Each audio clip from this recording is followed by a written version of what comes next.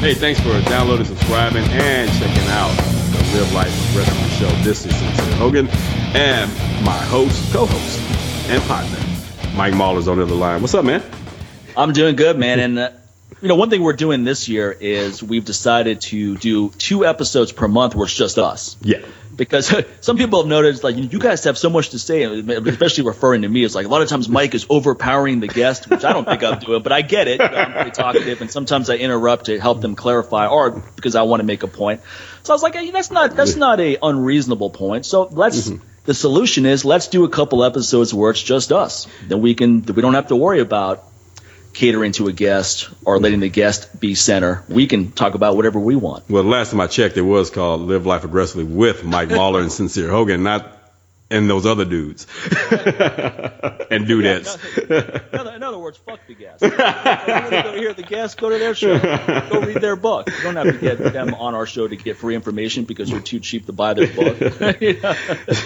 No, but we're going to do 2 guests per month and then 2 episodes where it's just us per month, so we have a nice balance. Yeah, and also I think that's cool because sometimes we have a guest where we have a lot to say about that episode, so we can almost do like a debrief the next week. Like, man, here's what we thought of last week's guest. Right.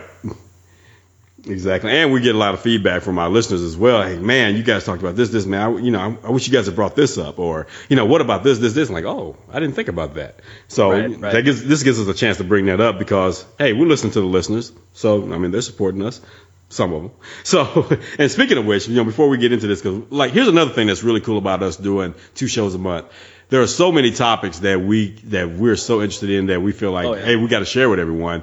That we don't necessarily need to have, let's just say, an author of a certain book come on the show and go through the rigmarole of trying to get them on, jump through the hoops, get through all their gatekeepers and all this other madness. Right. And then, so because there are some people that they live like that and they kind of thrive off of that, like, oh well, hey, well, call my assistant. You know what? F that. Trying to help you out and get you to another audience, right, who may not have known about your stuff. So we can get past all that. Like, here's the deal. You'll probably end up still getting some book sales because we're going to talk about the book ourselves. And guess what? Our audience, they know, like, and trust us. They don't know who you are.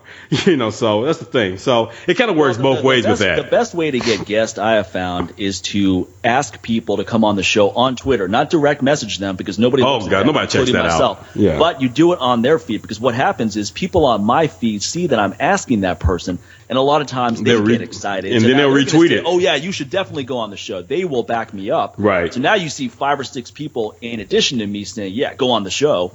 And that obviously gives a lot more credibility to the person who's considering whether it's worth their time or not. Exactly. And just recently I got Dr. Gareth Davis, author of Proteinaholic, which is a really good book. I'm halfway through it right now. Incredible book, very well researched. Yeah, Dr. Gareth Davis, Proteinaholic, how our obsession with meat is killing us and what we can do about it. So he just talks about just a lot of the misconceptions about excessive animal protein. Yeah, that's a great topic because, I always laugh now, especially now being vegan. It's always the first thing, what do you do about protein? No one's concerned about your protein until you become vegan. It's so funny about it. Come on, when you eat meat, nobody's concerned about your protein, but they should be because where's that protein coming from? How is it treated? That should be a bigger concern right there instead of just devoid of animal protein. I always just find that funny. I'm like, and why are you so concerned?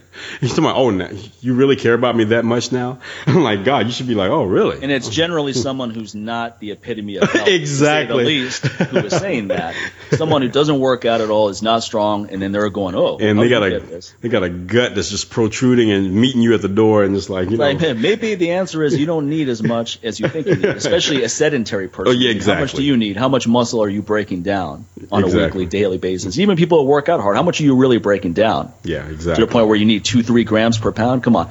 Anyway, we'll get into that topic a lot when the author comes on. He's coming on in April. Perfect. By that point, I'll have a chance to finish his book, take a lot of notes, and then have him come on. But he has a very interesting background where he used to do a lot of – he was on a show called Big Medicine, actually, where he did a lot of weight loss surgeries. And he was a huge meat eater, pro-animal protein guy. In fact, even like his first book is about basically low carb and, eat a lot of animal protein. Right. And then it wasn't working. He wasn't losing weight. He was tired. He was sluggish. None of his patients were losing weight in the long term. They would have some short-term benefits, but in the long haul, they would gain it all back. Right. And he started really researching nutrition.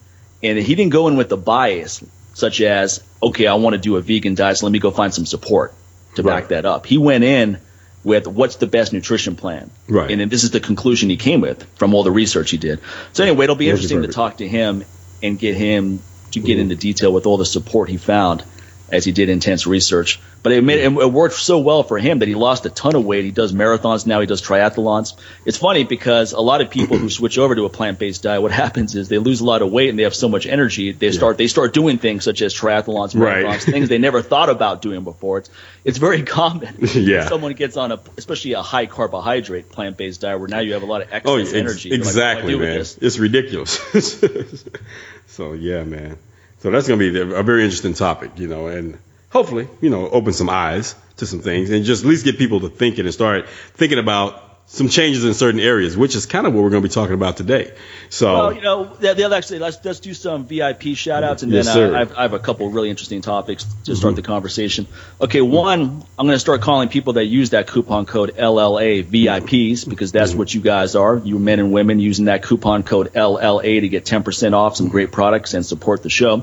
So this week we have Nelson Blanco, Cameron Cadet, Jed Santos, Owen Foster, Daniel Alder, Anson Chin, Donald Foster, Michael Ibarra, Scott Peterson, Daniel Poole. They all used coupon code LLA to get 10% off. So you are the VIPs of the week. Yes, sir. And also add to that list is Michael Ibarra and Bobby Adair. And also, I want to give shout outs to our VIP Patreon supporters as well, which, to start that off, Ansel Chin, also, who you just said on your list, who used that coupon code LLA, also became a monthly supporter of Patreon. And it was just crazy that, if you go on the Patreon page, especially when you go in there to become also a monthly supporter, check out some of the posts and comments from our supporters now. And, Ansel was just kind of like, wow, man, I sent a response over to you. I'm trying to pull it up now. So I might have to just pull it up like by the end of the show so we can get into the topic. But it was just really cool that, at this point, here's a guy that's been supporting us in our businesses and all that, but still felt compelled to support us on a monthly basis from Patreon and think like, wow, man, I can't believe I haven't been doing this and blah, blah. And, it's feeling, he was like, I can't, I've been an idiot. Like, no, you haven't been an idiot because you haven't just sat there and got all the free information and didn't support the show, and he's always shared episodes on Facebook as well, man. And in fact, that's how I even, came across him and we ended up, meeting on Facebook. It was through him being a listener of the show. And we both are very interested in firearms. I believe he's a vet as well. And so we just kind of had that commonality as well. But, hey, man, we want to thank him for being a Patreon supporter and coming on board. And if you go over to patreon.com/LLA podcast, you can support the show on a monthly basis. In the little box where it says give with the $ right there, you'll see $1. Throw a zero behind that, man. Like so many people doing that. Over half of our supporters have done that instead of starting off with $5. But hey, we take the $5 too. But my thing is, helps. Yeah, everything helps, man. So our some of our VIP Patreon supporters, man, are like Martin Pelchat, Mark Hannington, Elvis Torres, Hayden Stein, Mike Connolly, Chris Ferguson, Ben Buchanan. I believe Ben is like a customer of yours as well. I believe I've heard you mention his name quite a few times. Right. Yeah, and Mitzak, also Marcella Kinsella, my boy Isaac Wilkins, Simon Knight, all of them. These are just to name a few of right now. We're like 48 patrons right now. And that's just a few of those folks who went over to patreon.com/LLA podcast. They support the show on a monthly basis. All that stuff helps us keep the show going, man. And we really appreciate that. And so for those of you who've been on the fence, hop over the fence and you become a monthly supporter as well. So yeah. So starting off is a good year, man. I like where this is going. Oh, absolutely. No doubt. Well, we have some really cool stuff to talk about today. One I really want to get people to think about to maximize your goals and potential in 2016 is to avoid being in denial.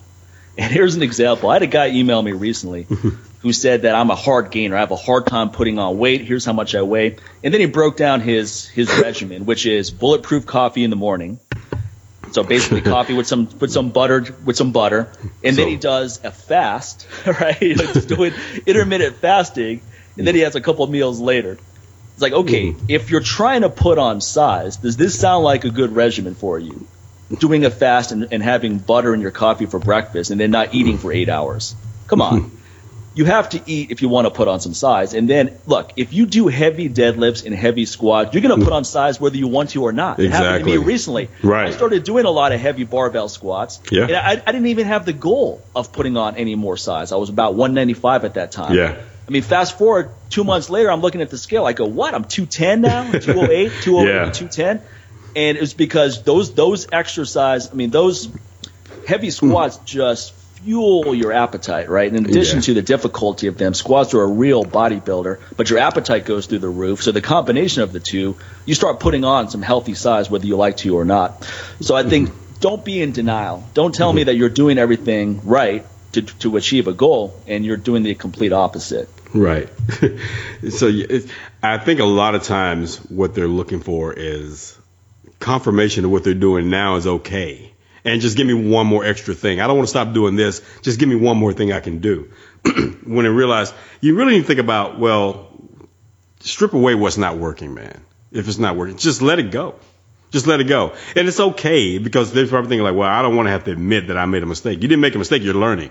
That's what all this is about. That's what fitness is all about. You're constantly learning. Because one thing about it, your body's always changing. The conditions are always outside your body. The environment around your body is always changing. So it's all about adapting to that environment. So you can't sit there and keep doing the same thing, man. It's just not going to work that way, because everything around you is not remaining the same. So it's okay to say, like, you know what? This is not working anymore. So what's next? And let it go. I think attachment becomes the issue. And attachment is an issue with so many things, not just fitness, but business, relationships. Well, that's why it's important to keep accurate results, right? Like, I think it's important to keep a training journal, because there's the proof. In business, I mean, imagine running a business where you're not keeping records of money that's coming in, what's going out, and then what your profit is. You're just guessing. Yeah. Well, I think I made. Well, we made probably an estimated blah blah. You know, I see that so much on the show The Profit, when Marcus Lemonis asked him, like, what was your profit last year? You know, and well, I think we made around blah blah. Wait, what? You shouldn't even have to think about it. You think you made around $6 million? Like, let me tell you something, dude. If I made $6 million last year, I wouldn't have to think I did. I'd know. In fact, some of you wouldn't know I made about $6 million last year. Yeah, so I mean, one of the things that makes people go into denial and be delusional is not having actual proof to support anything one way or the other. So keeping a training journal, it doesn't have to be overly meticulous. You don't have to write down your sleep the night before and everything you ate that day and how you felt before going in. Just write down what happened at that workout. Exactly. And if you see 3 workouts in a row where you're not making any progress, then it's time to make some mid-course corrections. Right. And I think what ends up happening, especially for those who are not in the fitness industry and they start looking to a fitness professional, so many of these new fitness professionals out there, these are some people who come from that corporate world where everything is about, keeping up with the numbers. And what ends up happening, they bring that attitude over to the fitness world with them as trainers. So when they have, especially this time of the year, beginning of the year, everybody's got these resolutions and all this other stuff that's going on.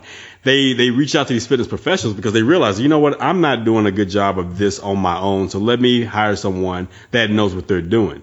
But here's the thing. Things have been so complicated with that person trying to do it on their own and they couldn't figure it out because there's so much information out there. So they feel like, well, at least this trainer can narrow it down for me and get right to the point. But what ends up happening, they end up coming to these trainers who want, you got to keep a journal, and you also got to take down your sleep. And let's talk about how you feel first thing in the morning. You need to write that down. And then you got to keep up with how you feel at night right before you go to sleep. You need to be writing there, keep a pad by your door, by your bed, and you just write all this stuff down, and you got to journal everything. So you got to have a dream journal, a sleep journal, a nutrition journal, a training journal. It's like, well, really pedantic to say the least. Exactly. Did you get into a fight with your spouse? Or were your kids acting up? How did you feel when you write down how you felt after that happened? I'm like, I was pissed. I don't have to write that down. Now your whole day revolves around being a reporter. Yeah, you're being investigated by your damn self the entire time. Oh man, so it gets to the point where, you know what, just screw it. It's just so easy to just sit here and sit on my ass and do nothing and just eat what I want, because I can write that down easily. What did you do today? Sat on my ass, did nothing, ate what I want. See, that's very simple. Okay, how'd you feel? I was tired. I ate too much. See, that's a lot easier than being very meticulous with all these numbers. And my thing is, at the end of the day, when you get all those numbers, especially these trainers who want all these numbers, are you qualified to really really break down each one of those numbers and really give a true assessment of what every one of those numbers mean. That's the thing about it. You're estimating at best on a lot of those things. You have these theories, and pretty much you're going to take a guess and like, well, let's do this, let's try this. But I think what it is, they try to come off like they're so smart. Okay, they're too busy trying to be a psychologist or a medical professional. Dude, you got to stay in your lane. You are a trainer. Stay in your lane. I wouldn't want I'm sorry, I don't feel great going to a doctor with a gut, and he's coughing. You can tell he got a smoker's cough. Who tells me, you know what, you need to diet and exercise. Ain't that the pot calling the kettle black? So my thing is stay in your lane, and what you're good at and build off of that. So that's the best thing you can do for your client. So that's just my opinion on that. Yeah, and then the other thing you want to think about is sometimes people, this is one of these things I really hate, is keep doing the same thing, you're going to keep getting the same results. No. It's like, well, you're being overly optimistic when you're saying that. You keep doing the same thing, you're going to get diminished results, whether it's running your business the same way, working out the same way. I mean, if you kept getting the same results, that could be a positive, right? Hey, man, if I do a deadlift program where I put on 50 pounds every 8 weeks, and I'm like, well, man, if I do this every 8 weeks, I'm going to put on 50 pounds. I'll do you one better. 1,000 in no time. I'll do you one better. Since June 9th, 1972, I've been breathing every day. So far, so good. I mean, I've been doing the same thing every day, breathing up until this point. Hey, man, I have no problem with that kind of result. Okay.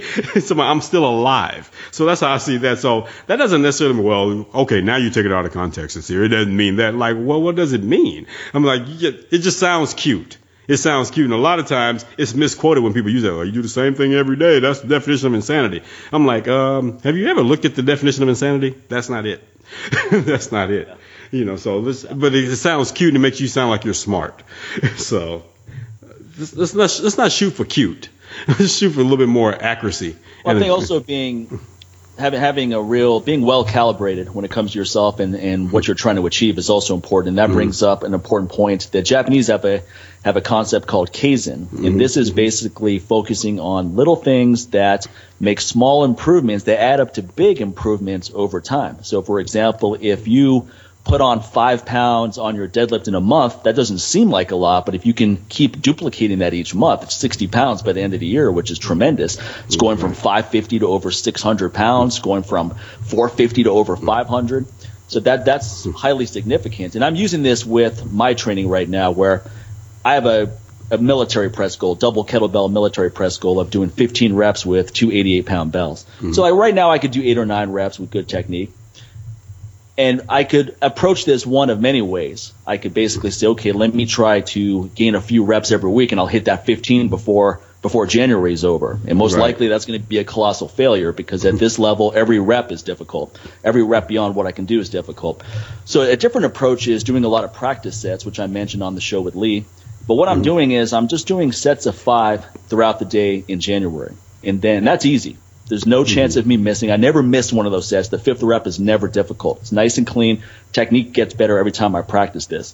It's heavy enough that you're working on getting stronger, and it's easy enough that you're able to dial in the technique, which is very important. You're not going to hit 15 with sloppy technique. At least I'm not going to. So if 5 reps are sloppy, it's not like I'm going to go from that to 15. It's not going to happen. Everything has to be in the pocket.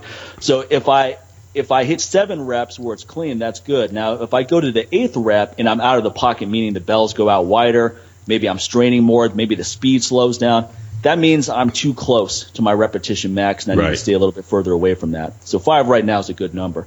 So where I'm going with this is in February, I'm going to go up to 6, and I'm just going to stay at 6, no matter how easy it is for the entire month.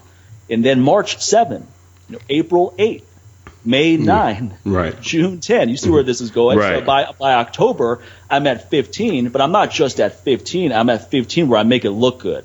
15 reps looks nice and clean and crisp. So in other words, taking a very gradual, measured approach is going to get me there, where once I achieve it, not only am I there, my body is adapted to it, that I can keep it rather than trying to get to 15 as fast as possible, and then you lose it. You can't hold that number because you rushed to get there. Right. I mean, it basically breaks down what, Kaizen means, was like basically you're taking the change and modification and making it good and making it better as you go along. So what ends up happening is that you're making this easier by studying it. That's another thing. You're not just trying to rush through it. You're actually studying. You're now by you being very calculated like this, you're giving yourself time like, well, why am I going out of the pocket like this? So you've given yourself the space to think like, well, maybe if I had, pulled my lats more toward my back pocket, a little bit more right there on that left side, where actually the right side for a lot of righties, because you get a little sloppier on your quote unquote stronger side, because you feel like I don't have to pay attention to that. You spend more time focusing on the left side because you feel like it's the little vegetable and it needs a little help, and you got to really focus on that. And what ends up happening, especially for righties, their left side tends to be the better side. It has the better technique. It's cleaner because you're more focused on that. So this gives you an opportunity to really start thinking like, I'm focusing too much on my left side and not enough on my right. And it gives you a moment to think like, you know what, I need to just eliminate the whole idea of having sides in the first place. And that's one of the things I always tell a lot of my clients, even when they're squatting. I'm like, I'll put them like, let's just say on the mats on the floor, where the two mats are meeting, there's a line right there. So I tell them step over that line to do their squats. So they can kind of somewhat see in the peripheral vision a little bit that line as they're squatting without looking down the floor. I said, now the key here, or sometimes I might even put a broomstick, right there in front of them. I said, now the key here is to not go to the left or right side of that stick, because you don't have a left and right side when you squat. Everything needs to be right down the middle. I said, so that's what you need to focus on. And that kind of helps them visualize pretty much what's going on with their body mechanics. I said, now here's the deal. As you're squatting, let's just say you're going down, and as you're pushing your hips back, you're realizing that, okay, I'm not going left side or the right side. But as soon as you start shifting to one side or the other, well, now you've found your range of motion, because now you're getting sloppy. That means you're going way beyond where your body's ready to go right now. So if you're starting to lean a little to the left or the right at this point, no. Okay, come back up a little bit. Now, this is where your range of motion is now. This is where we're going to work from to help improve things. Now, let's just say, we're sitting there working on your flexibility, your hip mobility, and also working on other things such as, your foot position and, keeping your heels on the floor, keeping your chest up, keeping your eyes ahead, and keeping your abdominals braced, and your breathing technique. All these different things, we're going to work on these things bit by bit, and especially if we can find out which one of these things that's lacking to help you leaning like that and getting a little wobbly. We're going to take our time now, because now we know where we are. And let's just say next month, if you get an inch deeper into that squat compared to the month before you start leaning to the left or the right, that's progress. That's progress, because it's far better than where you would have been if you continue to start going forward with your knees, heels off the floor, leaning to the left, leaning to the right. That's a good point. I mean, just improving technique is progress. A lot of times people feel if they didn't get another rep or they're not using more weight, it's not progress. And that's a very flawed way of looking at it. Right. If your technique is better, it's progress. So if I'm doing 8 repetitions with double 88s and the 8th rep is out of the pocket, and then I get to the point where the 8th rep is not out of the pocket, that's a progression. Right. That's a step in the right direction. Because, look at it this way. It's so important to emphasize technique, because does anyone ever get injured using great technique? No. It's always when it's out of the pocket, right? You train the failure. You're like, okay, I'm going to go for that one more rep, and then that 9th rep looks dramatically different than the first rep. And all of a sudden, your back is straightening down because you were using really sloppy technique to just move the weight from point A to point B. So like I always say, I don't want to just deadlift, let's say 600 pounds is my goal. I don't want to just do it. I want to make it look good. I want people who see it to go, man, that looked good. That was clean. The speed was good. He didn't have a look of pain on his face, the stress. It looked nice and clean. That's what I want to do. I don't want to just get there, because I can get to these goals faster if I'm willing to make it look sloppy and use poor technique. But now the risk of injury goes way up, and at this age, I'm not looking to get injured, because it takes a lot longer to recover from those injuries. And right now, I've got some injuries I'm working around, like with pressing. One of the reasons I'm emphasizing kettlebell pressing so much as opposed to barbell pressing is that with my left elbow, I've got some arthritis there, osteoarthritis. It's certain movements are painful, so I use ring pull-ups instead of bar pull-ups. It's easier on the elbow. Now, the last thing I need is another injury on top of this one. So if I'm doing really sloppy technique on pressing, and now I hurt my shoulder. And let me tell you, that sucks, because I went about a year and a half with shoulder issues just from kettlebell sport, overuse, and to the point where, you know, pressing anything overhead sucked for me. It almost felt like my felt like my arm was gonna pop out. I felt like an old action figure when you were a kid where you can actually take the arms out, you know, and you can put them in another action figure. I felt like one of those, man. I was like, and when you raise your arm, it pops over and like, okay, this sucks.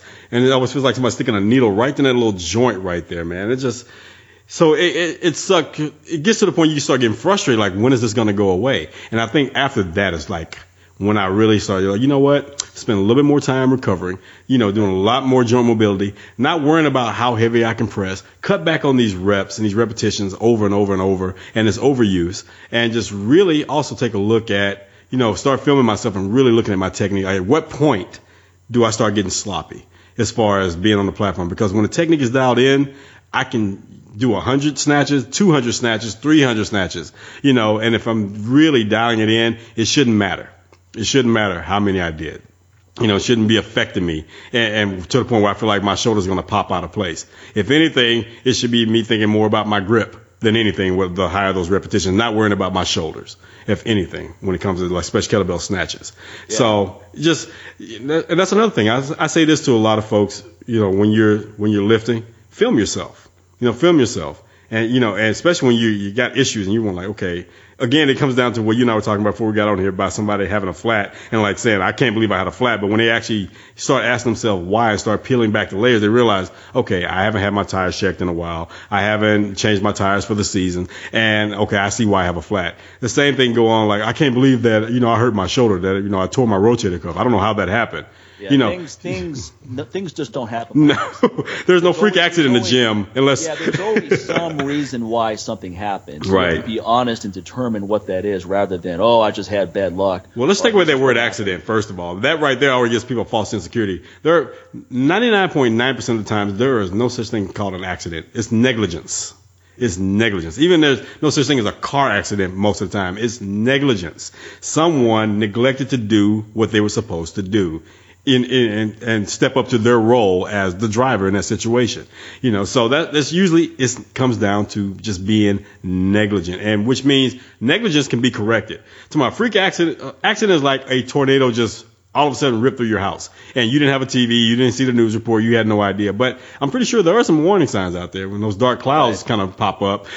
You know, that kind of gives you a little bit of a warning. But again, that's an accident. Most accidents are freak accidents. Everything else, negligence. And that's what generally, even with training, right, coming back to that context, when you have a repetition that goes bad, generally before that happened, you had some kind of premonition of this is probably not a good idea, and then you decided to do it anyway. But your ego says, we can do this. Like, I see this happen at the gym all the time. I saw a guy deadlift 4 plates, really crappy technique. He barely pulled it off. And I wouldn't even count this as a rep because it looked so bad. But somehow he gutted through it. So I'll give him that, some mental toughness. But everything that's wrong with deadlift technique, this guy excelled at. All right? Now, he managed to get out of that repetition without hurting himself. At least it wasn't apparent to me. And his bright idea was to put another 25 on each side. So now he's up to 455. And I go, no, this is not a good idea. Fortunately, he tried to pull, and the only thing that went up was his ass. You know, the bar didn't move an inch, and he left it there. He didn't try to gut through. I was like, I really hope this guy doesn't try to gut through this rep, because that's going to get ugly real fast. Well, he's an excellent twerker now. Thanks to that technique. It's like you want to leave with the success. That's the other thing. Think about that in 2016. When you're working out, leave with the success. So if you've never deadlifted 505 before and you do 505 and it feels pretty easy and you're thinking, man, I could put 525 on now. No, don't do that. You did 505. It's more than you've ever done before. Leave it alone. There's always going to be another day to come back in. Can I say this? Like I said, don't just do it. Do it where it looks good. You want people seeing you do it going, man, that looks good. This guy knows what he's doing. Right. Let me just say this, man. People need to make peace and make friends with those half-pound plates at the gym.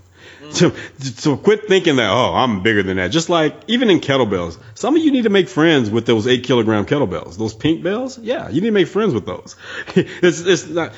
Let your ego take a seat, okay? But here's the thing about that. Using those half-pound plates, it may not seem like much, but it can go a long way. Case in point, deadlifts. Yeah. Okay, that extra 5 pounds means a lot. there's a big difference between 405 and 410. For someone who's just now kind of really getting started with deadlifts. Right. Hell, that's even for some people that's got experience with deadlifts and had to take a break because their ego took them too far and they end up getting injured and they had to start back at zero almost. And let's just say somebody that was going for a 600-pound, PR, and they end up getting hurt and they pull a disc and then they're on the shelf for a year. Now when you get back in the gym, you had to start back at 315 and you've worked your way back up to 405, let's say a few months later. Well, that's a victory when you can throw on those half-pound plates on each side and make it to 410, and you can do it for 5 reps compared to where you were a year ago when you try to pull 600 and your spine damn near flew out of your back. Okay, so now you look at those half-pound plates a lot differently because you have to at this point. My thing is, don't do it because you have to. Do it now because you want to, and it's safer that way. Not because there's a requirement like, well, you can't lift any heavier than that now, so you're stuck with just lifting this now. I don't want it to have to be the rule. I always like the fact it can be the option. I like options. I'm not good with rules, man. I'm not good with laws, okay? And I'm not good with that, the other thing with this stuff too is that when you're doing your ramp up weights, right? Like if I'm going to do deadlift 555, I don't just go in there and put 555 on the bar and try to pull it. I'm doing 135, 225, 315, 365, 405, 455, right? Then 495. Now, 495 is close enough to 455 that if that even feels remotely difficult, what makes me think putting on more weight is going to be easier, right? So when I did 555 last year, guess what? 495 flew off the ground, felt like nothing. And that gave me a lot of confidence. I'm like, man, 5 plates was nothing. Today's the day. Go for it. Go for a PR. So there wasn't any doubt in my mind when I put 555 on. There are times in the past where I made the mistake where 5 plates didn't feel super hard, but it didn't feel as easy as it should have. Right. And I was like, screw it. Let me put 545 on, see what happens. Well, I'll tell you what happened. Nothing. Nothing. Bar didn't go anywhere. So that's the other thing to keep in mind. If you may go to the gym going, today is the day I'm going for the PR. It's in your program. It's in your journal. This is it. And then while you're doing those ramp up weights, you realize for whatever reason it's just not going to be there today. Right. So don't force it. Just leave a little bit extra in the bank and come back another day and go for it. Because nothing is more demoralizing than just missing something completely. It's really frustrating. It's really irritating. Makes that drive home from the gym a lot longer. Most of the time you shouldn't miss lifts. You should have a clear idea. If you're doing everything properly, you're designing, you're following a good regimen, which lets you know when you're supposed to go for your PR. All the weeks leading up to that rather should tell you whether you're on track or not. Right. And then on the day you're doing it, like I just mentioned, when you're doing those warm up weights, you should have a pretty clear idea of whether that PR is going to be there or not. And like I said, 50 pounds out, if that feels heavy, adding 50 pounds is not going to make it feel lighter. Today is not the day. It's not the day. Yeah, and that's okay. You have to look at your training career like your life. It's long. It doesn't have to happen to you. You hope. But you keep training like that, your life won't be that long.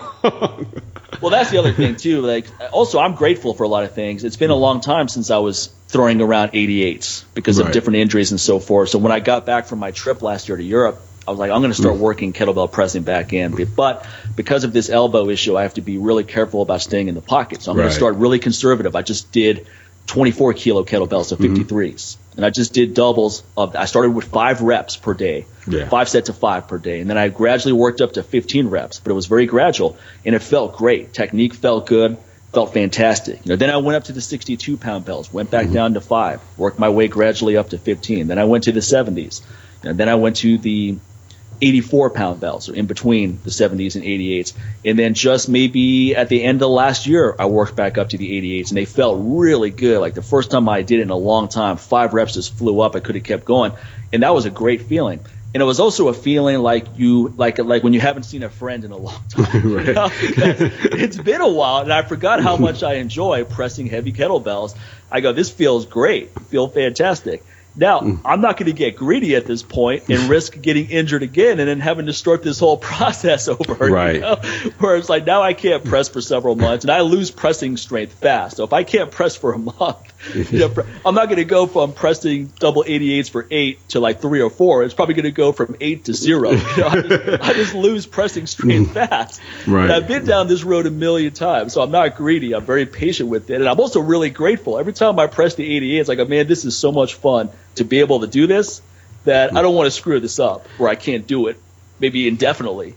Right. And you just proved that, sometimes, taking 2 steps forward and 1 step back is not necessarily a bad thing, because that's what you were doing with that. But taking 2 steps forward and taking 10 steps back, I mean, it's football season right now, and we're seeing a lot of people, you see on these football teams, they're going right there at the first down, and then they're like have 1 yard to go right by the goal line. Then the jackass quarterback gets sacked 25 yards away because he's running backwards, running. And what does that do for people who are sports fans? It pisses you off. So just imagine doing it to yourself where you have to start all the way back there. And then. Well, it's kind of like Dominic Cruz, right? You and I were talking about Dominic Cruz before we started recording, and Dominic Cruz fought TJ Dillashaw this past weekend. In the UFC, at least when we were recording the show. Mm-hmm. And that was an incredible fight. And it was really interesting to see this journey come full circle for Dominic, because he's had the worst luck ever. He's had so many injuries, and then he made a great comeback in 2014, had another injury, was out for another year. And I'm sure it's hard for him not to have on the back of his head, don't get injured. Right. Don't get injured. And it's hard to have him not thinking that I don't know what he was thinking exactly during that fight, but given how many injuries he's had, it had to be in the back of his head somewhere. But he's probably thinking, it's so fun to be back doing this that the last thing I want to do is have a serious injury. Right. He did have a foot injury going into it. I mean, this guy just can't escape injuries. But it doesn't sound like it's as severe as some of the things he's been dealing with over the years.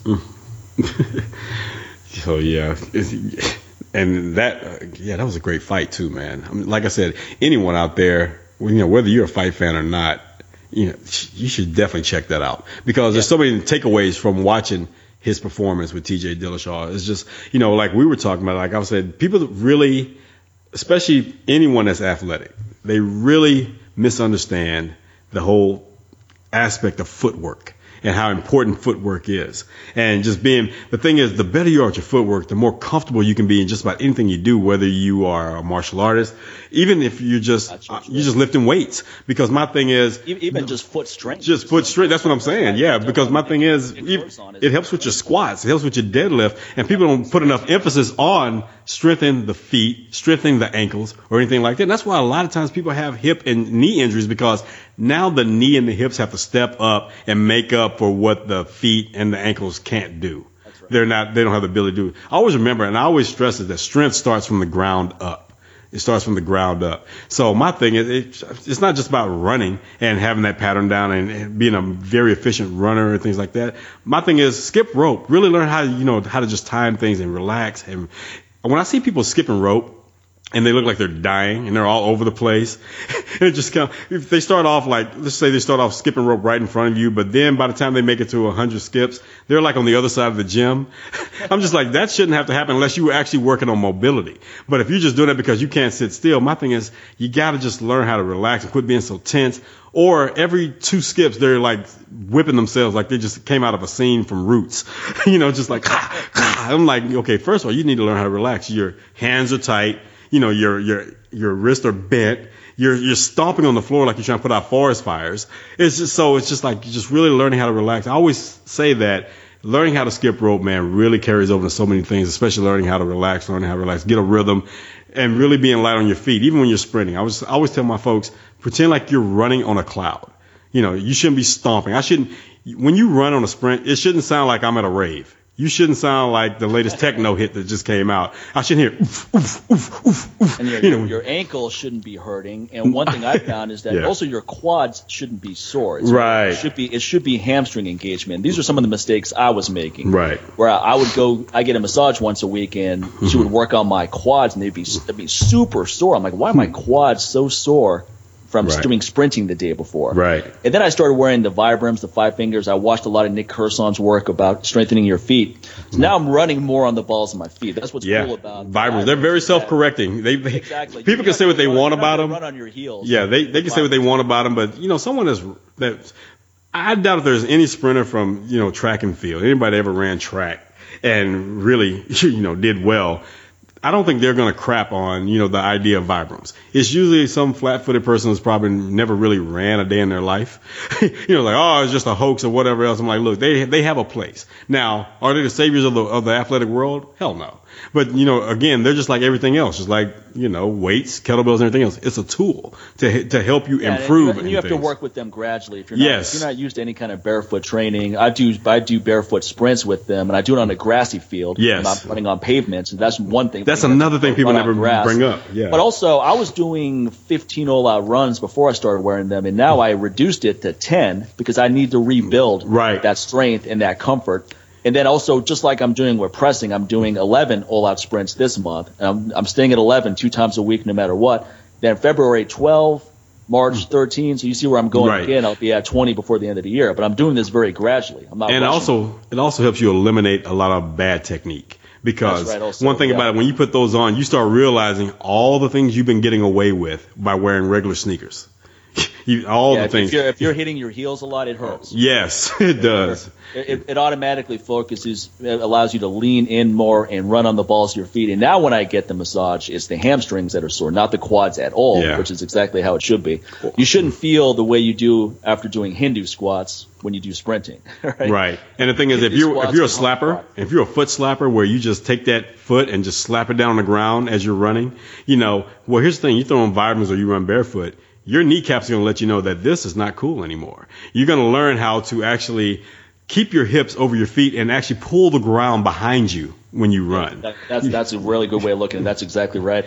And you're right about the whole knee pain. I never feel knee pain at all, no matter how many runs I do. I mean, that's the last thing I feel. Right. Knees feel great. I never have a knee issue where I go, oh, man, knee feels out of the pocket on that. And another technique I like to do, with my folks as well, is when they're skipping rope, is to have them skip rope barefoot or in Vibrams. Because another thing is they realize that they stop slapping themselves with the rope a lot less by doing that. Their technique improves. Because one thing that happens with a lot of people when they skip rope, they end up trying to jump too high. The thing is, the rope, you should only jump high enough for the rope to pass by your feet. You shouldn't be a half foot off the ground, doing that. Even when you do, exactly. Exactly. Even when you're doing double unders, you shouldn't be like 50 feet in the air trying to do a double under. Because one thing about it, gravity. That's all I got to say about that. Okay. And speed. So when you're coming back down again, you're smashing, man. And your kneecaps are like, dude, are you serious right now? And another thing is that shock that you send from your tailbone up to your head, it's not fun. Going up the spine like that, just that shock of hitting the ground that hard, and especially if your heels are striking. Your heels should never strike when you're skipping rope. So a lot of things that you could be doing, a lot of good technique that you can learn from skipping rope can carry over to sprinting big time. So get used to learning how to, I always tell, like, especially with ladies, because they can relate, and some guys do too, I don't judge. When they're skipping rope, I say, pretend like you're skipping rope in like 2-inch heels. Just it's something like that. Just think about that. I said, now, would you really be smashing your heels down on the ground if you were doing that, if you were wearing that? Even when I tell them when they're sprinting to do the same thing, pretend like you're running in heels. Would you be smashing your heels on the ground? So what would happen? Well, I would break my heel. I was like, okay, good. I'm glad you realized that. It's a little weird coming from a guy, but hey, it's okay. So did they answer that?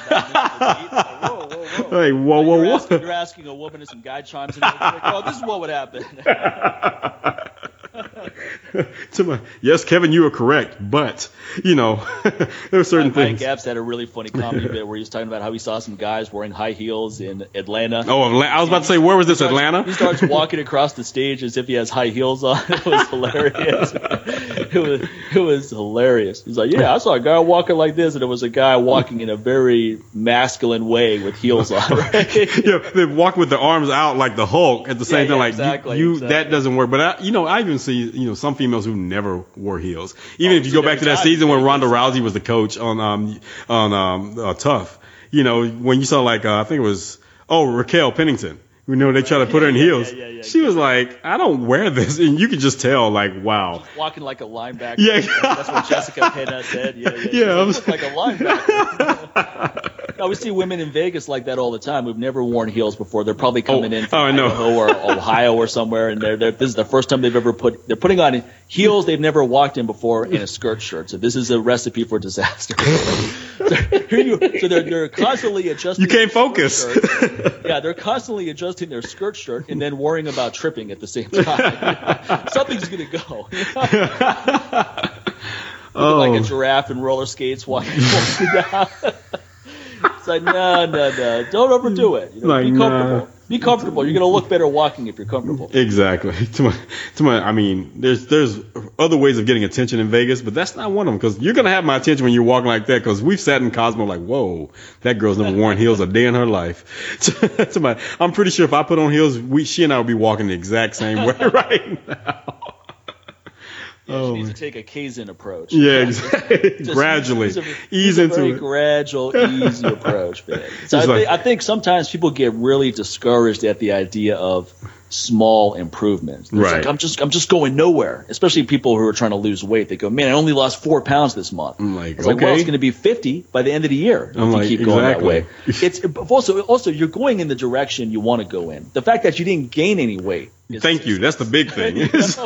So even when people say, like, you know what? Gaining weight for the last 10 years. Yeah, or when they say, like, man, I've been doing this program and this, but, I haven't lost any weight. Have you gained any? No. Progress. Okay, progress. I used my testosterone booster, and his starting total T was 400, and then at the end of, I think, 6 or 8 weeks, it was 520. And he's like, oh, I was hoping it would go higher. I was like, look, man, you got 120 points on your total T. So just be happy with that. And now you can start looking at modifications, ways to improve, and so forth. That's great. But be grateful you actually got a step in the right direction, a big step in the right direction, too. It wasn't 10 points or something. It was a significant increase. 120 points is significant. So now all you have to do is modify a few things and keep going forward, keep progressing. Yeah, we got to avoid this Powerball way of approaching life where, you know what, I'm just going to put it all in, all or nothing. This is going to be, I'm going to win. They're going to pull my number, and it's going to be my time. But then, that's the reason why, your odds of winning that thing was 1 in 300 million. That means only one person in the U.S. had a chance of winning. When you really think about that. Right. So the things, the odds are not necessarily in your favor. But my thing is, out of all I saw people buying $200, $300 worth of Powerball tickets. I'm like, can you just imagine if you took that $300 and put that toward a goal or an investment or a vacation or a business that you've been dreaming about forever, instead of thinking like, I'm going to win the Powerball and I'm going to start that new business. Okay, first of all, if I'm winning Powerball, I'm not starting a new business. I'm done. It's a wrap, son. I'm out of here. New face, new everything. Don't look for me. I'm not going to be on the news. You're not going to see who won. All you're going to know is that on my Facebook profile, all of a sudden, it's just a gray photo. It's talking about his picture disappeared. It's like, hey, man, I've been trying to get on your website. So my New Warrior training has not been updated since it's 7 years later, and it still hasn't been updated since April of 2016. It's like, damn, man. So yeah. But my thing is, but the thing is, when you think about that, spending $300 toward those things I just mentioned, it just seems like, oh, it's going to take such a long time. It's going to take however long it takes. However much focus you have on that goal is how long it's going to take. So who knows how long that's going to be. But you know what? If that's what you truly want, it doesn't freaking matter how long it's going to take. People have is they're not enjoying the process. Yeah, that's what I'm saying. It wouldn't even matter. They're trying to endure the process. I'm just going to endure this process as long as it takes to get to my goal. But you're not going to. No. That's why if you do a nutrition program where you feel like crap every day, how long are you going to last? How are you going to stick on it? Yeah, it's just like. You'd be like, oh, I lost 10 pounds the first month. I'm just going to suck it up. No, you're not. You're going to feel crap. You're going to reach a point where you're going to reach a point where you can't stand it anymore. And then you're probably going to go in the opposite direction and gain back everything you just lost. And it's going to bring friends. Every pound you lost is going to bring a friend back. He's like, hey. You have to enjoy the process. Honestly, when I started pressing again, that April last year, and I was just doing the 53-pound kettlebells, that was fun. I was like, this is cool, man. I haven't done this in a while. This feels good. It was fun working on the technique, and the technique was off initially because I hadn't done it in so long that it took a couple weeks to get back in the groove, and then I really started having fun with it. And I wasn't greedy. I had a plan. I'd go, keep going at this pace. By the end of the year, you'll be back up to 84s, 88s, and sure enough, I was. And then the most important thing is technique with 88s feels fantastic because I didn't rush it. If I just tried to cruise through those intermediary steps, I could have gotten to the 88s faster, but every rep would have been painful and sloppy and out of the pocket, and you're not improving technique. You're just doing whatever it takes to get it overhead. And that's not satisfying to me. I want it to feel good. I want it to look good. want to make stuff look easy. Like if someone came over to the house and I demonstrated it, I don't want them going, man, that looked, I mean, you did it. Like, I'll pass. I'm good. I'm good. that looked painful. The opposite is what, in my opinion, is impressive. Like when you see someone who's really good at something, they make it look easy. Right. The only reason they're able to make it look easy is because they put in so much time practicing. Exactly. Like someone like Dominic Cruz made it look easy. It's not like that's his first fight. It's not like he didn't go through years of practice and thinking about this and how to counter every move and so forth. It's fun to watch that. When we see, we're all drawn to excellence, whether it's in sports, business, whatever it is. We love watching excellence. But the mistake that we make is that we forget that a ton of effort had to go into that we didn't see for us to see that excellence. Exactly. By the time we've seen it, we didn't see the other 10,000 plus hours of screwing it up. No one saw how many times Thomas Edison was screw it up and trying to make a light bulb. It was just like, oh, we saw the end result, like light bulb. That's pretty freaking cool. No more kerosene lamps. You didn't see the process that went through that. Those other 999 times that he messed up. So he's, as the story goes, it's important to have vision. I think one of the main reasons people fail is lack of vision. Like, where are you trying to go with this whole thing? Right. What are you trying to do? Yeah. And then you can have a more measured approach to get there. You don't have to rush it. And like in business, we see this all the time, right? Someone made six figures for the first time, and they're going, okay, next year I want to make $500,000. It's like, well. Look, you know what your goal should be for next year? Make six figures again. Because when you've done it 3 times in a row, it's good. You're not going to go back down now. It's not a fluke, right? Right. It's sustainable. And then that $500,000 a year will be there if you want it. Maybe not next year, but a couple of years or maybe 7 to 8 years down the road. Right. But how bad is making six figures for several years up to that point? Is that something you're going to cry about? No, it's fine. And then when you get to that 500,000, just like me getting back to the 88s, that 500,000 is now sustainable. It's not a fluke. Right. It's not something that just happened by accident. Like, you managed to dial it, you managed to line everything up to hit it that 1 year, and then you drop right back down, and then you're trying to you're scrambling. You're desperately trying to get back to that point. Exactly. But yeah, I guess, when it comes to the Kaizen situation, also thinking about like business, man, it's just some people who are staying in the same situation and things are not progressing, and they're, like we were saying earlier, they just haven't really let go, man. And, they're in denial of these things, but they're constantly wondering, like, why is my business failing? Why is it I'm not making six figures again or whatever else? They're not taking that time, to document the current situation. Like, what's going on right now? Maybe the climate's not good for what you're doing now compared to where it was 2 years ago, 3 years ago. Maybe you don't even want to do it. Well, again, the climate's not good. A lot of times, it's like what you always say. You said a lot of times people do it's comfortable. It's something you're used to. Yeah. Yeah, it's comfortable. It's safe, and that's why you're doing it. But you have zero passion about it. You don't even want to do it, but this is just what you're used to doing. Right. Or this is who you're used to doing. Well, that's a whole nother segment. That's an episode in and of itself. So yeah, man. So it's good to identify the problems and and the waste that's going on. Like what's drawing the energy away from the current situation, and really identifying those problems. And then once you've identified them, man, start planning some actions. Start planning some actions right there. Don't say, okay, well, now I know what to do. I'll do that later. No, get on it right then, because guess what? The problem's not going away. And your feelings of how much it sucks is not going to go away just because you said you're going to start working on taking action in a few days or a week or whatever else away. You're still going to be miserable during that time before you start. So you start taking the action, man. You start making those changes, and then you start assessing. Like we were saying earlier, you start documenting and verifying those changes. So therefore, you have an idea, like, okay, this is what's working. And then you see things that weren't working, throw it out. It's Bruce Lee 101. You stick with what's useful, man, and throw out what's not. Really, one just thing to sum that it I've up. always found useful is I put myself in the future, looking back where I'm at right now. Yeah. Like, am I going to be proud of myself looking back? Exactly. Or am I going to be like, why did I keep wasting time doing that? Right. This is a technique I've used often, and it's actually a good way when you're trying to make a difficult decision. Yeah. Should I do this? Should I do that? You put yourself in the future looking back. Yep. Did you avoid making that difficult decision? Did you delay it indefinitely? Or did you have the courage to buckle down and say, all right, I need to take charge of my life and make this move? Yeah.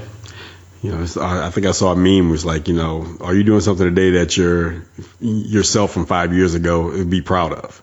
And I think if people really think, hell, even if it's the person who you are 6 months from now, would they be proud of the decision that you made? Think about that too. Just bring it a little bit closer to home and not so far out. Because sometimes you put stuff so far out, then it's like, but that's so 5 years ago. Oh my God. But you don't understand how quickly 5 years can pop up on your ass. No, it's true. Start having credit card debt and start thinking about that and see how quickly you can accumulate debt in 5 years on your credit card. You're like, whoa, how did they get to like $200,000 in credit card debt in 5 years? Yeah, 5 years went by pretty quickly, didn't it? What do you have to show for it? So it doesn't. Don't think that it's 5 years is so far away. Even though there's times like we always joke about going into these interviews and they're like, "Where do you see yourself in 5 years?" Like, come on, man. I'm still trying to work on tomorrow. Hopefully I'll be here for that. So I'm not thinking you're talking to your dumb ass asking me stupid questions.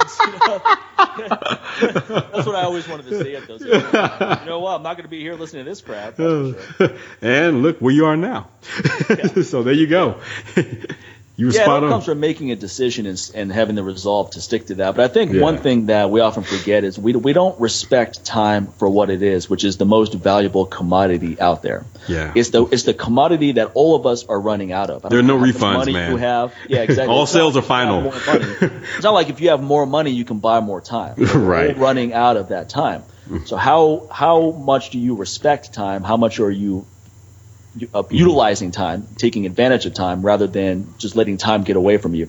And this is what happens when people fail to achieve a lot of their goals. Right now it's halfway through January. Well, guess what? January is going to be over in no time. And then this January is never going to happen again. January 2016, it's over. It's in the history books. You don't get a redo. So now it's February. And then you waste that month, and now it's March, and you waste that month, and now it's April. Now we're into the summer. And guess what you say? Where did the time go? Where did the time go? So one thing that I'm really happy with, just with my training, is last year was a really good year training-wise. In particular, the last quarter of last year, because I didn't have any trips, I wasn't traveling overseas, so I was really able to stay home and dial things in. So what happened is not only did I hit some great PRs towards the end of last year, it set me up to really crush it this year. Right. So coming into January, I'm at my peak on both squat and deadlift, and then pressing feels fantastic. So I'm primed and ready to go. So it's mine to lose at this point. The only way I'm going to screw up now is if I just get greedy, get overly aggressive on stuff, and don't use a measured, consistent approach. But if I have the resolve to be patient, enjoy the process, then things are just going to keep lining up. Yeah. Yeah. So again, it's looking at that goal and working back from that. So always starting from the end game, man. What is the end game? And then work backwards from there. Most people are like, they work from the back game. They think about all the pain of the past. I don't want to go there again. I don't want to do that again. I don't want to do that again. Right. So that right there becomes depressing. It becomes depressing. So yeah, it's important to be in the moment. Yeah. But at the same time, how are you going to utilize this moment to also think about your future? One thing you just can't give two rat's asses about is the past. Okay, that's the thing about that. And just even if you just acknowledge, like, okay, I don't want to make the same mistakes. Well, somebody knows. How about not, instead of saying I don't want to make the same mistakes I did in the past, it's like, you know what? I want to continue to make improvements right now instead of thinking about the past like that. Yeah. Because that's going to bring up some things when you start thinking about the past, and that pain, it becomes overwhelming. Even just the smallest things, it becomes overwhelming because it becomes a lot of small things that you start, because it's a lot of triggers going on. You start thinking about that one thing that happened to this, and then it goes to this. And it's really easy to go down that negative road. That road is very well traveled. Negative road. It is so much traffic on negative road. Yeah, it's so much traffic on that road, but it's always moving. It's moving traffic. It's not the 405 on negative road. That traffic is always going. It's like the Autobahn, man. It's a black hole that has no bottom, right? I mean, it can suck you in. You start going down that road, and forget about the year's going to get away from you. Your whole life can get away from you. Yeah, if you're not careful. So yeah, man. Just this bottomless pit of despair. Come on, this just non-ending anus of life. That's what it is. Oh man. So yeah, but yeah. Go ahead. Go ahead. No, you go ahead. Go ahead. No, I was about to say, I really suggest that folks, really, delve deeper into the whole Kaizen philosophy, because there's so many things you can find online where it even pertains to just, the training. We were talking about like Charles Poliquin, it was like when you first heard about it. Right. And there's one aspect of it in the training aspect, but also there's so many different things I've seen online as far as businesses are concerned. Toyota, how they use that. Hell, even how they use this philosophy that actually helped the U.S. help Japan rebuild itself after they bombed them in World War II. Which is kind of, I don't know, it's kind of funny to me. It's like I just come over there and let's just say I go to the schoolyard. We're in a schoolyard and I beat the living crap out of you. And then I pick you up and dust you off like, are you good? Let me show you how you can heal from that black eye I just gave you. It's like, and you're thankful to me, like, okay, all right, thank you. I just think it's real funny to read that story, how they helped them with that. But now look at it 60, 70 years later and look how Japan has thrived.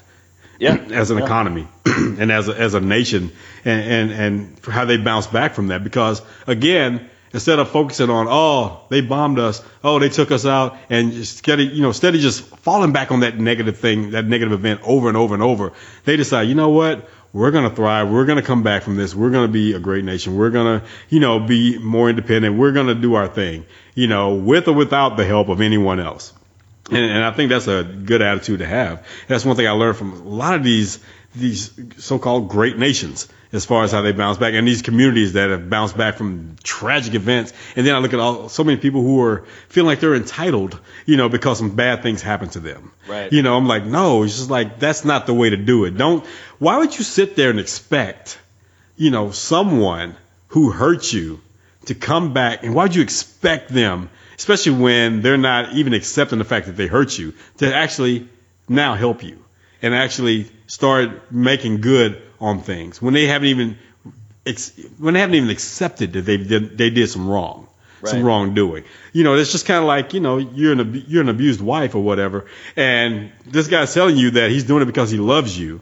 But you expect him to, apologize and stop beating you. Like, okay, well, now that you love me, don't beat me anymore. But every time he beats you, he says that he does it because he loves you. So I don't care about how much you say you love me. I need to get out of the situation. I don't expect you. Yeah. Say, speak louder than words. Exactly. Where it's at. It's easy to talk about stuff all day long, but how are you acting? Exactly. Someone can say, oh yeah, I really care about you, but then they're doing all these actions which show otherwise. They're messing with you mentally and all these other things. They degrade you, doing all this passive aggressive. That's not caring about someone. Or you have so-called friends where wherever you're trying to do something, they're going, come on, man, why are you trying to do that? That's not going to work. What makes you think you can do that? It's like, well, what makes you think you get to be my friend, motherfucker?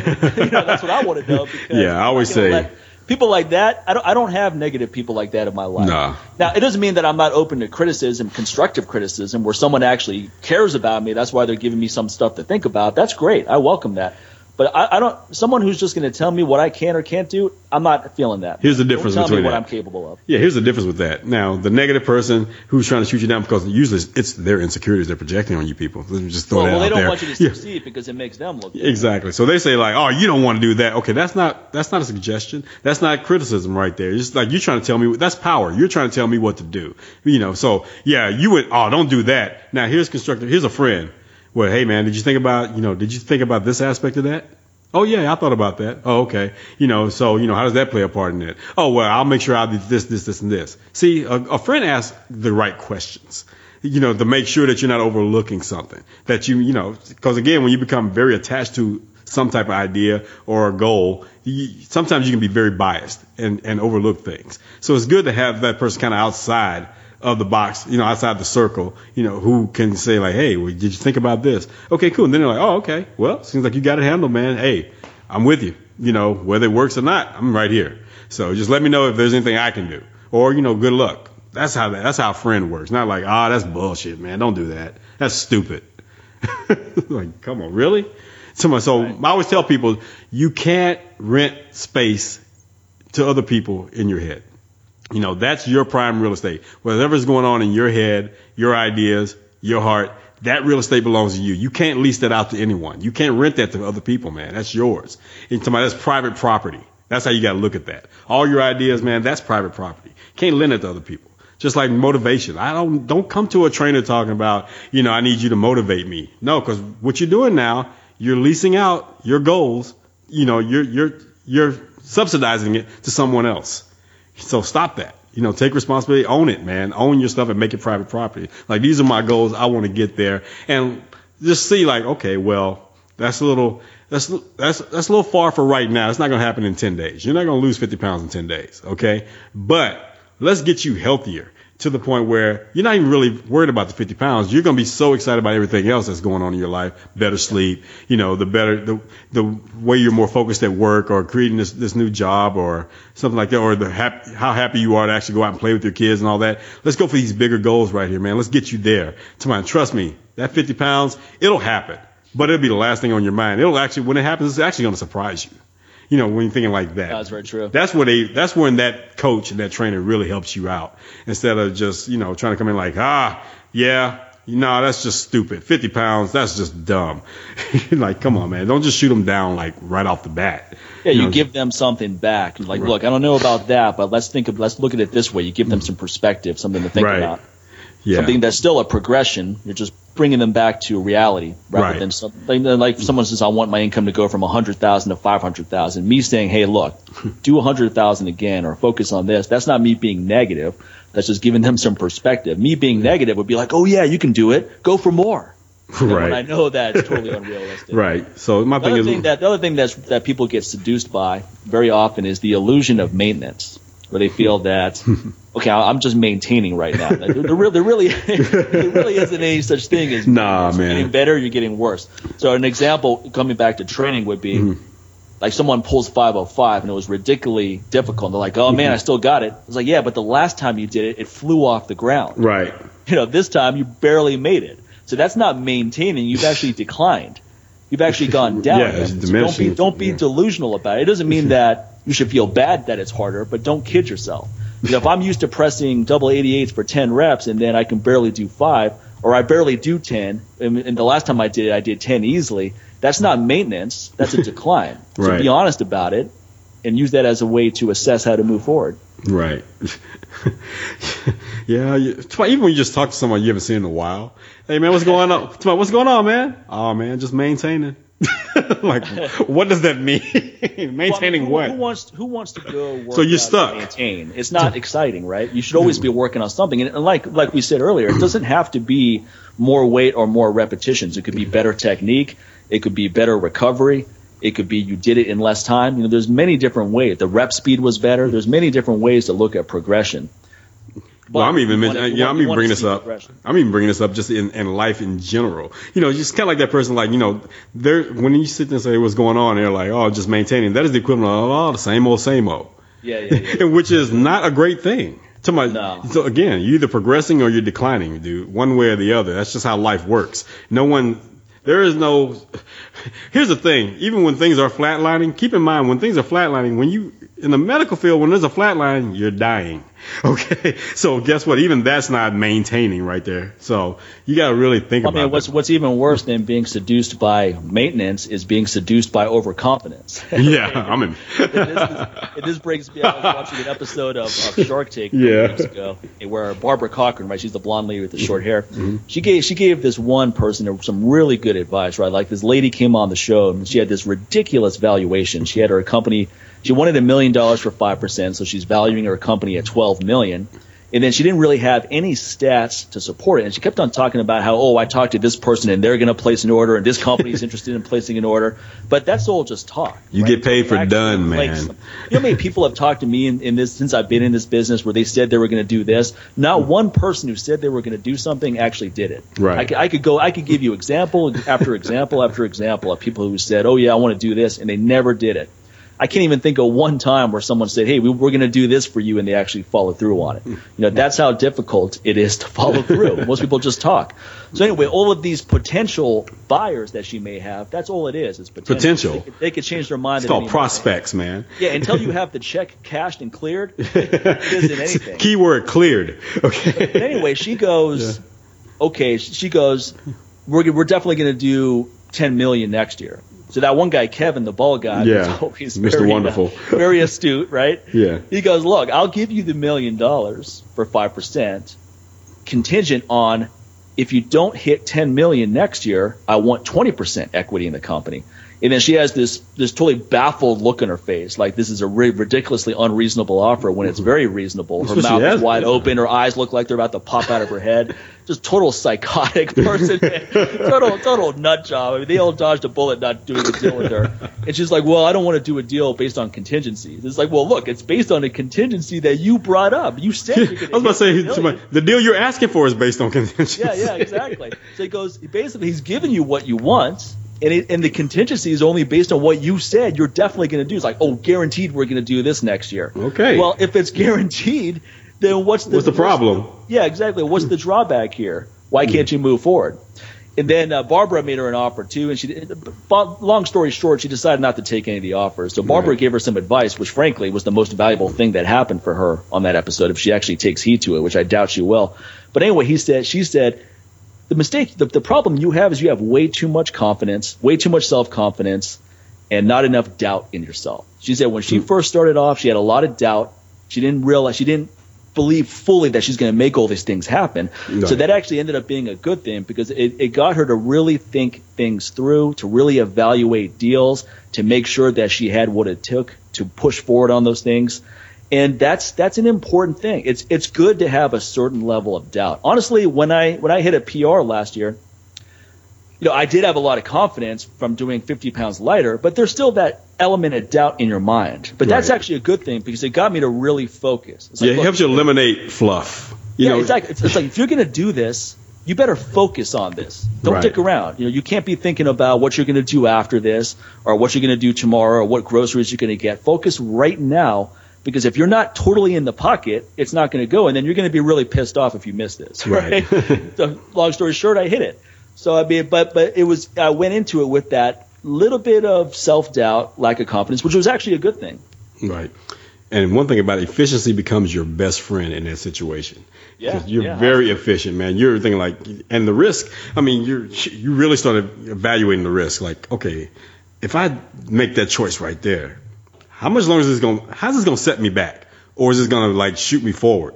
So you really start just eliminating all the BS. And sometimes that even includes people around you during that time. Just like, in the context of business, sometimes we've both had this happen where someone comes along and says, hey man, let's partner up on this because we're going to make this. It's going to be so easy. Now, the second they say it's going to be easy, I'm not interested. Because that's someone with an amateur mindset. Right. That's someone with way too much self-confidence or illusory self-confidence. Because nothing is easy. Like I was talking to Freddie Madball after the concert, and he was just asking me about the podcast because he and his bassist started doing a podcast. Right. And we're just getting this thing going. I was like, look, man, when Sincere and I started, we didn't have this illusion that it was going to be easy. We went into it like it's going to be difficult. You know how many podcasts there are out there? There's millions of podcasts. You know how many have come and gone in the almost 3 years we've been doing ours? Well, you have to have the mindset of why would anyone even want to listen to our podcast? Right. That's not having lack of confidence. That's just being honest about this whole thing. It's like, what are you bringing to the table? Yeah, what are we going to do that's going to carve out a niche for us that people actually want to listen to the show? What's in it for the listeners? Oh man, everyone's going to want to listen to us, man. What we got to do is start going. The whole world is going to want to listen.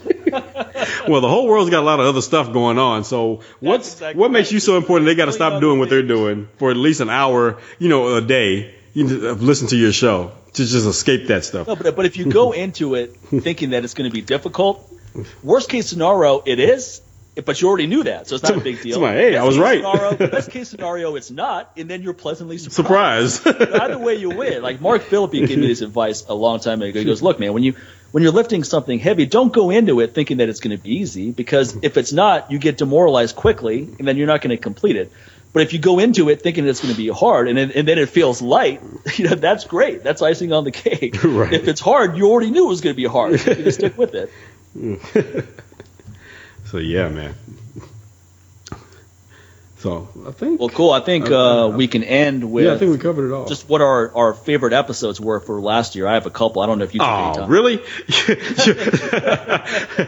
Come on, man. You don't have 5 that stick out? Bastard. I've got a few and some honorable mentions because I mean if we don't do it now, it's going to be like February. I think like, it's like we're already halfway through 2016. Like our favorite episode of 2015. Like, wait a minute, late bastard. I already know one that's going to be on your list that you don't have to think about. That's the Steve Cotter episode. Oh yeah, that's on my list. The Steve Cotter episode, which was episode 146, where he came on and talked about why he adopted a vegan diet, and it was a great episode because we've both known Steve for a long time, and Steve's a very passionate guy, but I haven't heard that passion in a long time. Yeah, man. And this episode, he was just on fire, and you could tell it was coming from a place where he's all in. It wasn't coming from a place where he's like, oh, I read a book, and here's what I'm going to do now. No, he's already doing it. Here's why he's doing it, and he's doing it. Yeah. And also, one of my favorite episodes that stood out was when I talked to Christina Danos when we talked about autism and the work she's doing, with kettlebells for autism. That was huge because, it's kind of personal because I have quite a few friends, who have children on the autism spectrum. And, Christina's been doing this for a while now, where she sets this up where she raises money each year for different organizations that help families with children and some young adults on the autism spectrum. So, and I think it's one of those misunderstood diagnoses that's out there. A lot of people still don't even know what autism really is, or they think they have an idea what it is, and not even realizing, even when you see someone, you think like, oh, that person's a genius. They have an IQ of this, that, and the other, that, they too are maybe on the autism spectrum, but no one thinks of it that way. They think of it as, oh, it's a handicap and it's this and it's something that, you catch or something like that. So I think it was I know, it's just like, but I caught the autism. It's like Mike Epps has that joke. He goes, his mom's like, you know what? You used to be retarded, but then you grew out of it. I was like really? Like, come on, man. Like, how many of you guys, he's like talking to the audience. He goes, how many of you guys think I used to be retarded? Like a bunch of people raised their head. He's like, fuck you, man. So, yeah, man. So, I think, like I said, that was very eye-opening and very educational, man, for folks to pick that up, man. That was a great episode. And, let's see, man. Another one, man, that I like the last Matt Brown interview as well, man. Yeah, me too. That's on my list. The second one was fun because the first time we didn't know him, he didn't know us. Right. So it was kind of a feeling out process. I mean, he texted me right away, right after the episode, and said, "Man, that was a lot of fun." But it took a minute to get there, right? It took a minute where he loosened up and then he's having a good time. The second time around, it was like we're all buddies. Right. He comes on like right from the get-go, we're having fun. So I'm with you, man. That was a fun episode. Yeah. So let's see, who else, man? I'm trying to just think. Ori Hofmeckler, which was the first episode. of the year. That was. And Ori's coming back. I have him scheduled for April because a lot of people have emailed me and told me that was their favorite episode, period, out of every every show we've done. I had a guy email me the other day telling me he's listened to the episode 3 times. Yeah, there are people there's a lot of comments going back and forth for like almost the past year on the YouTube page because I upload the podcast on YouTube as well, and out of all the episodes, that is the one people continue to keep talking on. Ori will be like, I don't read the YouTube clips with those people on a beach. If you talk to me like a beach, I'm not going to give you my time. He's You don't have to agree with everything Ori says or anyone else for that matter, but he does give you a lot of food for thought, man. And I like people like that. I like people who make me think about things in a different way, or maybe have me make adjustments after hearing what they have to say. Right, man.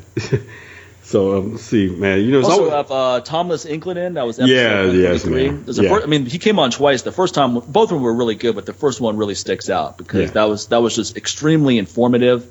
And fun too. We had a good time with it. One thing that we get, I've never had a guest email me and say they had a bad experience. Yeah, ever. This is true. Ever. Even the one you just posted with Dr. Mark Gordon from the episode before this one, man. Yeah. Just that was most of the time big. It's the opposite. Like when Dr. Jose Antonio was in the show, he told us on the show, he's like, "This is the most fun I've ever had in an interview." He's like, "This is great. You guys are great." So that's one thing we want to do is make it fun for the guests. Right. I would hate to have a guest come on and say, "Man, that was just a waste of my time. Why am I doing this?" Like, do not reach out to me ever again. I like the Rob Blasco episode too. Blasco was fun. That was a good way to wrap it up. For like 2.5 hours, and we could have kept going. Yeah, you're not going to talk to someone for 2 hours if you don't have some kind of connection. You're not vibing. Exactly. So that was a fun one. He's the bassist for Ozzy Osbourne. Gave us a lot of insights on the music industry, which I always find really fascinating. Just that behind the scenes stuff and just his attitude. about why people are successful or not in that industry. Exactly. And the nuisance networking and, just really bringing something to the table when you want to network and, and work with someone, man. Just kind of, just reiterating that point again. What are you bringing to the table? And the things that he has to deal with, especially in the music industry. So it's crazy because I've seen both sides of, been in two industries where it's like, again, I said it's the same crap, different toilet.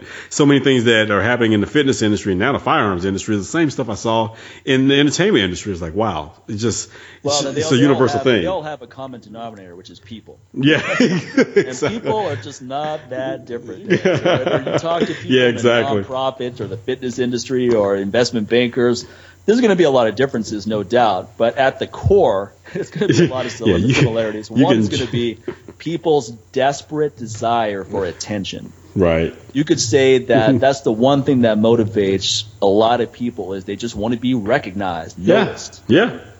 A lot of people do bad things. Like we're both reading The Gift of Fear, where the common denominator among a lot of these different predators is a desperate need to feel important and be recognized and acknowledged.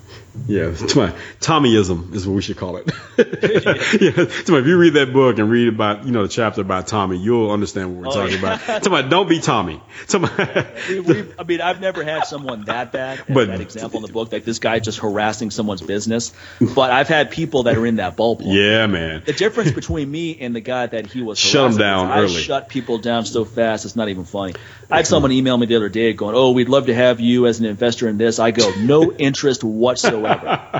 They try to Jedi mind trick you. They saw The Force Awakens, and now all of a sudden they're like, "We'd love to have you in our investment." Like, I didn't say I was going to be in it, so go F yourself. I will go F myself. I've had people try to do assumptive closes on me. Oh, yeah. Hey, man, I'd love to pick your brain about this. So are you available for lunch on Wednesday at 1 or Thursday on 12? Which one works better for you? Come on, go fuck yourself of never, okay? No, I always say I am not available at all. Just like that. No explanation, because I don't need to explain myself. You're the one coming to me, so why do I need to explain why I'm not interested? I'm just not interested. That's enough. Yeah, I read that same marketing book that you read, sucker. So just to prepare myself for people like you, like, get out of here, man. Well, it's like when I canceled the membership at Lifetime Fitness recently. This lady's trying to interrogate me. She goes, "Why do you want to cancel?" I go, "I'm not happy with the equipment here." And then she had this incredulous look in her face, like, "Oh, didn't you notice the equipment when you first came?"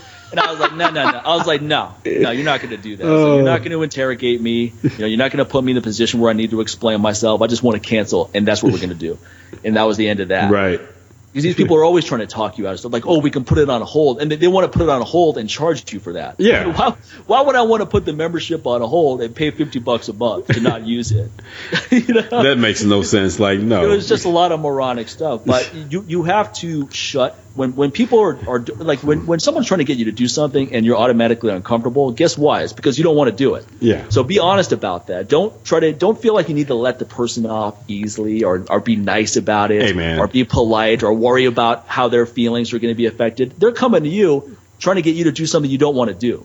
So right there, that's harassment. Just say no. Look, man, I told you, even when I was in elementary school, I wrote a love note to a girl, and like, "Will you be my girlfriend?" It was always yes or no. There was no maybe. What the hell is maybe? How do you maybe be my girlfriend? Okay. So that means what? I can say you're my girlfriend, but you won't say that I'm your boyfriend. So no, there is no maybe. Take maybe. I tell a lot of people, take maybe out of your vocabulary. Okay, just take it out. That's the thing Gavin talks about in the book, Gift of Fear, where he's basically saying, like, sometimes a girl will say, "I'm just not in the right headspace right now for a relationship," and all that. All that. I'll come back later. Yeah, all the message the guy is getting is that, "Oh, okay, I'll just keep coming back around. Come on, not right now. I'll follow up with you." Yeah, exactly. But if she says, "Look, there is no chance whatsoever that this is going to go forward, so I recommend you go pursue someone else." Right. That's very clear, concise language that gets to the point.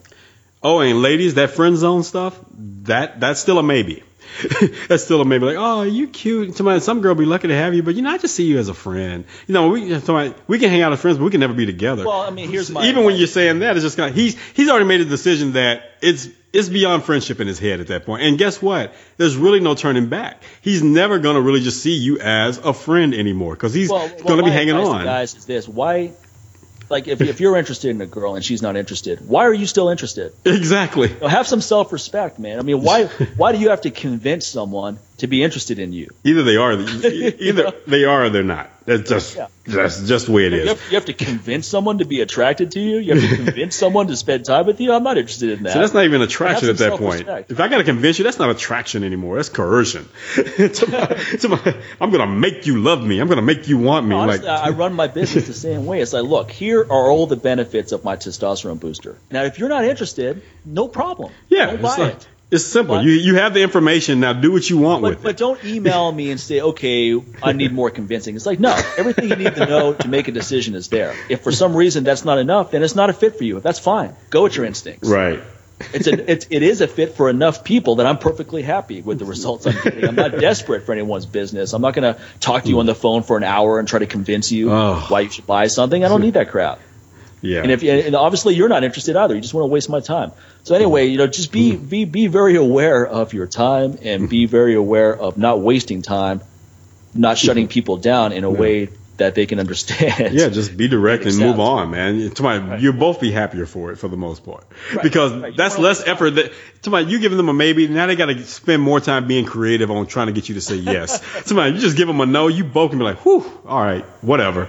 They can move on. Like that guy Tommy who was harassing this guy's business. He would call 30 times, and finally this guy would relent and give in, and he would call back and say, look, man, stop calling me. But the key is don't respond at all. Don't respond. Because now his message is, okay, all I need to do is call you 30 times to get one response. So, yeah, trust me, about halfway through that chapter, I was getting pissed off. Like, dude, just tell them to go fuck off. Oh, God. Yeah, exactly.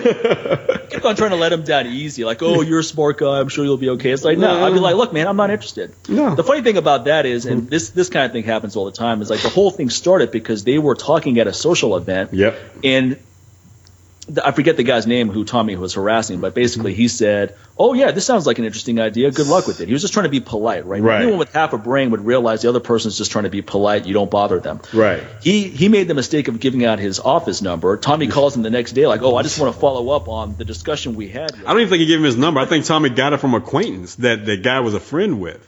It was a lady there. They introduced them. He gave him his business card. It was one of those things. He kind of backdoored his way in. Yeah. But even at that point, he was like, oh, I want to come in there and talk to you about this. And he's like, all right, come on in. That was bad. Yeah. That would be like me and someone says, I want to take you out for lunch, and I don't want to do it, but I just do it because I somehow feel obligated. Well, guess what? That's just the beginning of someone. Because in their mind, it shows that I'm interested.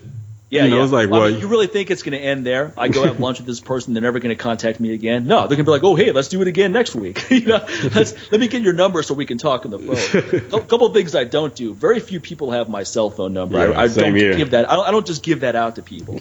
I don't even have a business card because I don't believe in them. I think they're stupid. Yeah, that's another thing. Just go to my fucking website, right? If you don't have enough, if you're not interested enough to write down my website or remember it and go check it out, how interested are you really?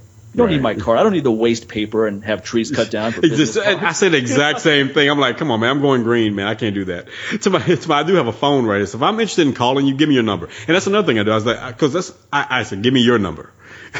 So, I know some people are like, oh. And then I'm like, okay, cool. I was like, so yeah, man, I'll reach out to you. That's like the woman's way of politely trying to get it. Oh, just give me your number. I'll call you. Exactly. But again, you're better off saying not interested. You're not interested. But if I'm interested, I still want to be the one in control. I don't want you fucking calling me every 5 minutes just because I am interested. Like, I'll call you. Well, I mean, the reality is in today's age, do you even need to talk in the phone? No, you don't have to. You don't want to talk to me like. A lot of business deals I make are all by email. Like a lot of the people I work with from my supplement line, the manufacturers and so forth, I never talk to these people. In fact, I get kind of aggravated. I got to talk to them on the phone. Like damn, I sent you the email. Well, the thing about email also is I have a record. That's another thing. So if there's something that blows up, I can be like, well, look, man, you said to do this, rather than, oh, we had that phone call. Oh, I don't remember saying that. Exactly. So email is a good way for me to not have to go through the whole legal procedure. If I call you like, oh, and by the way, I am recording this call. I've had to do that before, even on some business stuff that my wife and I had to deal with some builders with the home that we were purchasing. I was like, oh, and by the way, we are recording this call. So I said, just letting you know that now. He said, oh, that's fine. I said, I know it is. Otherwise, we can't go forward with this conversation.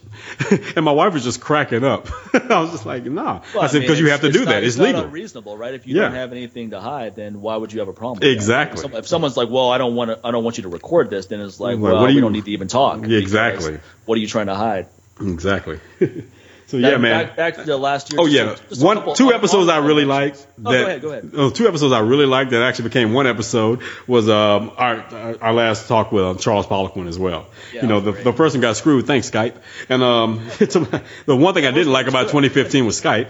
But yeah, episode 154 with Charles Poliquin, man, we talked about the Paris attack. We talked about Holly Holm, Ronda Rousey. We were talking about like John Jones, powerlifting, how he's making his way in the MMA and, all the naysayers like, oh my God, why is he doing that? And hell, even the interesting discussion on marijuana and its effects, on lifting. So it was really, really interesting, man. Every time we talk to Charles, man, it's always interesting. Yeah, we'll definitely get him back this year. He's always open to being on the show. I just don't want to bother the guy and constantly get him on the show. So, right. Like really busy people, I don't try to get them more than once a year. Right. To me, that's just being greedy. It's like, oh, he's a high traffic guy. Let's get him every month. Yeah. It's just some of the other honorable mentions. Dwayne Crawford, he's a guy from Nevada SPCA, really cool guy. I met him when I went to adopt my last dog, Petey. I just rescued him last year. So I went there many times. So I had a lot of discussions with Dwayne, and I was like, this is the guy we got to get on the show because he's a really interesting dude. Yeah. So that was a fun episode. That was episode 136. Boss Rutan was episode 124. I really liked that because this is the second time we had Boss, and it was kind of like Matt Brown. Like the first time, Boss was cool from the get-go, the first time we had him on. But he didn't know us, and we'd never talked to him before, so that was kind of a just getting to know each other episode. The second time we had him on, we didn't have to go through all of that type stuff. We just jumped into a great conversation, and he's a super, super cool guy. And I've been a huge fan of his long before we ever thought about getting him on the show. I mean, I've watched his stuff before. I watched his Pancrase fights way back in the day. So, I mean, that was a fun episode for sure. And then Scott Shetler, that was gonna be my next one, man. 129, that was a great episode too. Scott's a really cool guy, very smart guy on vegan nutrition. Wrote a book with Stickman called Eat Plants, Lift Iron. Yeah. Whenever someone comes to me and they want help with putting together a vegan nutrition plan, I always send them to Scott. Because Scott has a very sensible approach. He's not going to load you up on a bunch of supplements. He's not going to have you do protein shakes 5 times a day. Right. You're going to focus on whole food, plant-based diet, so that he'll design it in a way that you can sustain it. Yeah. So yeah, that was going to be my next pick, man. And actually, man, the way right toward the end, the last couple episodes toward the end of the year, man, with Rohit Kalra, man, just talking about finances. I think that was not only just a great episode, but a very important episode, man, for so many people, man. And just, he confirmed a lot of things that, that my wife and I are doing financially, that we're doing right. It's just like, okay, we're on the right path. Just some things he brought up without me even bringing them up and asking him about it. I'm like, well, we're doing that. Cool. So we're doing this the right way. And there's a lot of things where I look back in my past, my younger years, I was thinking like, damn, dude, where were you back then? So I needed you when I was like in my freshman and sophomore year in college. Like I needed this advice big time because, you work with what you have. And, a lot of us are not privy to have just those people who are very smart about those things. You have to kind of go through trial and error and fall on your face a few times. Then you realize, like, you know what? That last time I fell on my face, I fractured my face and it didn't feel good. It's enough of this. I'm tired of living like this. I got to make some changes big time. This is not working for me anymore. And, so that episode right there can help a lot of people not fall on their freaking face, and have to fracture anything. It's just like he gave so much sage advice, man, as far as things financial and things that you can do right now. It's no big mystery or secret or something like that where you got to go buy, or go to a seminar later on so he can tell you everything else. And after you bought the coaching and all that, these little things you can start doing right now after that episode. Hell, you can start doing some of the things while you're listening to that episode, so, and also what's funny is that Rohit said that he prepared so much good information for that episode. And he didn't just get on the phone and start talking. He really put together some preparation. And he said that he only went through 1/3 of what he had prepared on that episode. And we had him on for 2 hours. Yeah. He's like, man, he's like, I wanted to make sure I had enough to talk about. He had enough to do probably 3 more episodes. We'll get him back sometime this year to follow up on that. Yeah, we may have to get him right around tax time too. You might have to bring him back before April. That's a good idea, actually. So yeah, man. And one more for me, man, was Luke Snooski, man, because Luke is that dude was living a dream. One of the things I had talked about with you years ago. Just go around and travel and document it, man, and just. Because I love traveling so much, but here's a guy that not only loves traveling and loves fitness, but he found a way to incorporate both and create an online TV show with it, man. It's kind of like the Travel Channel meets Fit TV. and it was. Well, most important is he actually did it. Yeah, he wasn't just talking. People talk about it. You know, many people I've met who talk that same song. Oh, I'd love to go traveling and do this. It's like, no, you don't, because you would be doing it if you really wanted to. Exactly. You find a way to do it. Yeah. You found a way. Maybe not today, but you'd find a way to do it. You'd actually be putting something together. So Luke decided he wanted to do it, and then he found a way to do it, and he did it. He did it, and it's done. So, that's the thing, man. So there's no regrets. That's the beautiful thing. By doing things you actually say you're going to do, there's no regrets. Because, again, man, time is that thing. It's not necessarily guaranteed, and it's damn sure that thing that you can get a refund on. So when you've lost it, you've lost it. So, you don't want to be that person sitting on their deathbed like, what was the one thing you regret? I wish I could have traveled more. Okay, you're always going to regret what you just studying. I remember I read this article talking with people that were on their deathbed, literally. Yeah. And they didn't regret what they did; they regret what they didn't do. Right. All the things they didn't do is what they had regrets about. Yep. So, I think one thing to end this episode with is I think it's perfectly fine to talk about what you're going to do. But you better fucking do it. Right. Because otherwise, your word doesn't mean jack shit. Right. So if you say, I'm going to go do this training-wise, even if you miss it, you should have some progress. Get to work on it. Yeah. You get if to I'm work like, on look, it. I'm going to deadlift 600 pounds this year, and then I max out at 590. Is that a failure? No, because it was a lot. I said I was going after this goal, and I got pretty damn close to it. Right. Now, if I don't make any progression whatsoever from where I'm at now to that, then yeah, that's a fail. You said you were going to do something, and you didn't come close. I mean, you started at 405, and now you ended the year at 455. Like, that's a long way from 600. You know that, right? Well, that's the other thing. That's the whole point why I wanted to bring this Kaizen approach of just small incremental improvements that add up to big ones over time. Is that a lot of times people have these ridiculously big goals that there's no way they're going to happen, and they're just setting themselves up for disappointment. Right. So, like, you just maxed out at 405, and now your goal is 505. It's like, well, look, man, 100 pounds is a long way away. So you can probably get there over the course of 2 years, right. But your goal right now should be no more than 425, right? That should be your next target, and then 445, and then 465. And you can even break it down in smaller increments than that. But 20 pounds, I think, is a good increment. You're not going to get excited about adding 5 pounds to the bar. That's just the way we are. So right. 20 pounds is enough it gets you motivated. And then every progression on there is where you want to go. So if my deadlift is 555, which it is, and I want to get to 600, right now my next goal is 565. Right. And then after that it's going to be 575. And then it's going to be sixth place, which is 585. Then it's going to be 600. And any forward progress in between those goals is all positive. Monumental. Yeah. Yeah. Definitely. So yeah, man, I think it's a good place to wrap up. So we got our year in review in there. Yeah. Still snuck it in there. So yeah, man. So go back and listen to those episodes, folks. We didn't bring it up for nothing. Exactly. Some of these episodes I see people sleeping on. I'm like, man, you're really missing out. Right. That was one of the best episodes of last year. You people are sleeping on it for some reason. And then some people just, discover the show and it's like, oh, I had some people like, man, I just started listening and I got a lot to listen to. I was like, well, here's the thing about those archives. They're going to be there. They're going to be there. On both of our websites, we have all those episodes archived. So why are you emailing me? You're wasting time, man. Hey, what did we just tell you about time in the last episode, huh? Could have been listening to an episode right now on the time it took to. Oh, man. So here's one thing you can do right now is head over to both our websites and head over to newwarriortraining.com or MikeMahler.com. Use the coupon code LLA and get 10% off any of the products that we have on our websites. Some of the best supplements in the world over at Mike's websites. I mean, he's got all these DVDs that you guys can catch up on, man. Instead of going around trying to go around the gym with the new gym membership and trying to figure things out, and the gym's going to try to hustle you, and no trainer's going to help you unless that gym has them trying to sell you a personal training package.